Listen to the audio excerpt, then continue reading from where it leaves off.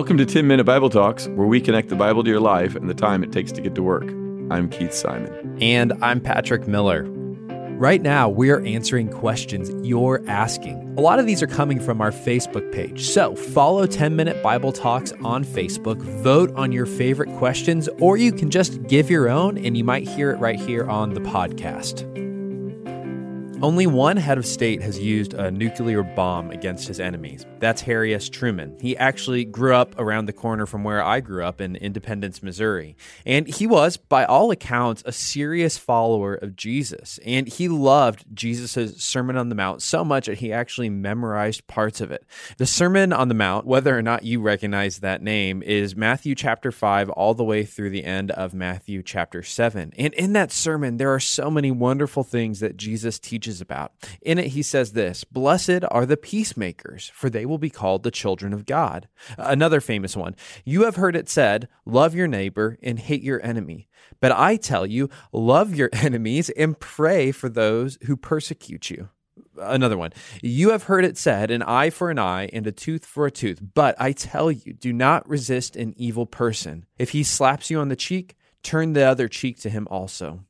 Harry S. Truman loved this sermon, but he also faced a tremendous question during his presidency. He was in charge at the end of World War II. He understood that if the war continued, and it looked like it might continue on for several more years, it would quite possibly take millions of lives from both sides. And so he was faced with a choice. He had the nuclear bomb, and he could drop the bomb and end the war, or he could allow those millions of lives to be lost over the next few years. Well, we all know how the story goes. Harry S. Truman dropped 2 nuclear bombs on Japan and in the process killed 350,000 people. These were both military people and a lot of civilians, men and women and children. But he was right. The war was won, and perhaps millions of lives were spared as a result. Do you feel any of the irony in this story? That someone who truly loved Jesus and his teachings about loving their enemies could also be the exact same person who oversaw the annihilation of 1/3 people in just a moment? A few weeks ago, Keith and I took on both sides of a question: should Christians Sabbath? And today we're going to be at it again. We're going to ask the question: should Christians go to war? Should Christians turn to violence under the authority of the state? Now, my answer to that question is no. Christians should not go to war, but Keith says yes. So we'll have one episode for each perspective. But before we do that, I need to make a few observations. And the first one is this: I know that we have many listeners to this podcast who are either current or former military. My goal here is not to shame you any more than a podcast on sexual immorality is designed to shame someone who's struggling with that. Jesus' love and forgiveness truly know no bounds. But I do think that even if you don't agree with me, the conclusions that I draw in this podcast, I think that every Christian in the military really does need to reckon with what Jesus said and what he did about violence. Okay, a second observation. Whether you're on the left or the right, chances are that you personally see no problem with Christians being involved in warfare. You might justly point out that without military action, the military action of Christians actually, Nazis would still be in charge in Germany. Millions more Jews would have died in concentration camps. These are fair points. And again, I think that they deserve serious consideration. But all that said, with those two observations made, I have an uphill battle. I have to convince people that what they've believed about the Bible, for at least as long as they've believed in the Bible, what they've believed may in fact be wrong. And worse yet, to do this, I'm going to have to challenge a conception of the state that most American Christians hold, and our audience is largely American Christians. We tend to assume that America is not Rome, that America is not Babylon, that America is a city shining on a hill, a pristine, maybe even a chosen nation of God. And this concept of America, it goes all the way back to the Puritans before our country's founding. The Puritans and the Pilgrims, when they came here, they thought that they would establish Christ's millennial reign on earth as in heaven. Now, we know how the story goes. They didn't actually accomplish that. And although there's no more Puritans or Pilgrims alive today, their vision of America as a chosen nation, it's continued on. It still lives. From a biblical standpoint, I think that this is problematic. The Bible has always been intensely practical and honest when it comes to world powers like the United States. On the one hand, they are often envisioned as weapons in Yahweh's hands, sent out for his purpose. So when we think about nations from this perspective, we see that their warfare often serves God's ends. Beyond that, they hold the sword for a reason. They bring order to society, which is much better than anarchy. And so the Bible can be very realistic about the benefits of world powers. And yet, on the other hand, these world powers are always held accountable for their violence and idolatry. Assyria, Babylon, and Persia, those were the world powers back in the days of Israel. They are all described in exactly this kind of two-sided way. Let me give you one really compact example from the prophet Isaiah. Isaiah prophesied that the Neo-Assyrian Empire, so that was the superpower of his day, he said that it would be the means by which God punished Israel's unrepentant idolatry and injustice. Now, Assyria is depicted actually as a weapon in God's hands, being used for God's purposes. But check out what happens to the Assyrians in the end. So this is Isaiah chapter 10, verses 5-7. He writes, "Woe to the Assyrians." And he's speaking from God's perspective. So this is God speaking. He says, "Woe to the Assyrian, the rod of my anger, in whose hands is the club of my wrath." So check it out. How is Assyria depicted? Well, they're God's rod of anger. They're the weapon in his hand, but he's saying woe to them. Well, let's find out why. "I send him, Assyria, against a godless nation." That's Israel. He's going to use Assyria in his hand as a weapon to punish Israel for its idolatry and injustice. "I dispatch him against a people who anger me, to seize loot and snatch plunder, and to trample them down like mud in the streets."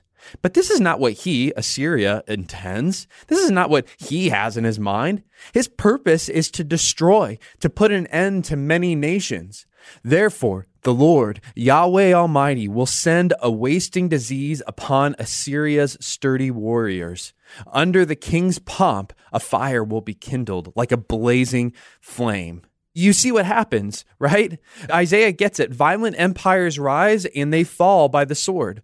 God, in his sovereign goodness, uses their international warfare as a means of executing his will. That's the point. He says, "Look, Assyria, I've sent you out for the sake of my will, for the sake of my purposes, and yet, this does not absolve them of their sinful violence." In the end, they are judged. In the end, the Bible is incredibly sober about the cycle of human violence and warfare.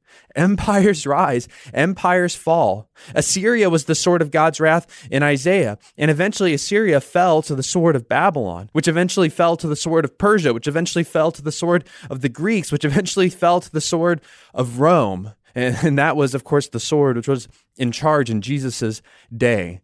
Jesus understood this cycle, which was, again, repeated throughout the prophetic literature in the Old Testament. His disciples didn't. When Jesus is approaching Jerusalem and he's announcing the kingdom of God, his disciples, what are they preparing for? They're preparing for a revolution. They think it's time for Rome to fall under the sword of Jesus. He's just the newest empire to come along and he will conquer. And so what do the disciples do when Jesus arrives in Jerusalem? They go out and they buy weapons, and they proudly announce to Jesus, this is in Luke 22:38, "See, Lord, here are 2 swords." "That's enough," Jesus replied. The scene is kind of supposed to make us laugh and cry all at once. It's comical because 2 swords is not, by any stretch of the imagination, enough to overthrow Rome. So when Jesus says, yeah, 2 swords is enough, we kind of laugh. 2 swords to beat Rome? I don't know. But it's also tragic. It's tragic because Jesus is exasperated here. He's not just saying that's enough, like 2 is enough. He's also saying just that's enough. Stop. Don't you guys get it? My kingdom is not another bloody empire that continues the cycle of violence. My kingdom stops that wheel from turning. But his disciples, they don't get it. When officials from the high priest come to arrest Jesus, Peter, he's still got the sword on him. So he draws it out and he swings away. And I guess he wasn't a very good swordsman because all he catches is one guy's ear. But again, listen to what Jesus does. Luke 22:51. "But Jesus answered, 'No more of this.' And he touched the man's ear and healed him." Could Jesus have been more clear? What does he say to Peter? No more of this. No more of the violence, no more of the blood, no more of the death. He says no more of this. And how does Jesus bring his kingdom? In the exact same way that he said he would in his sermon. He loved his enemies to the point of death.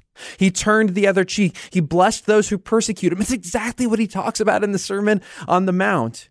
Jesus laid himself on that churning cycle of violence, and he allowed Rome and the Jewish leaders to crush him on that wheel. And just when it seemed that he would just be another nameless grape crushed under the foot of imperial aspirations, something wild happened. He rose again. He jammed the wheel. He broke the cycle, and from him flowed resurrection power, which built a kingdom by love.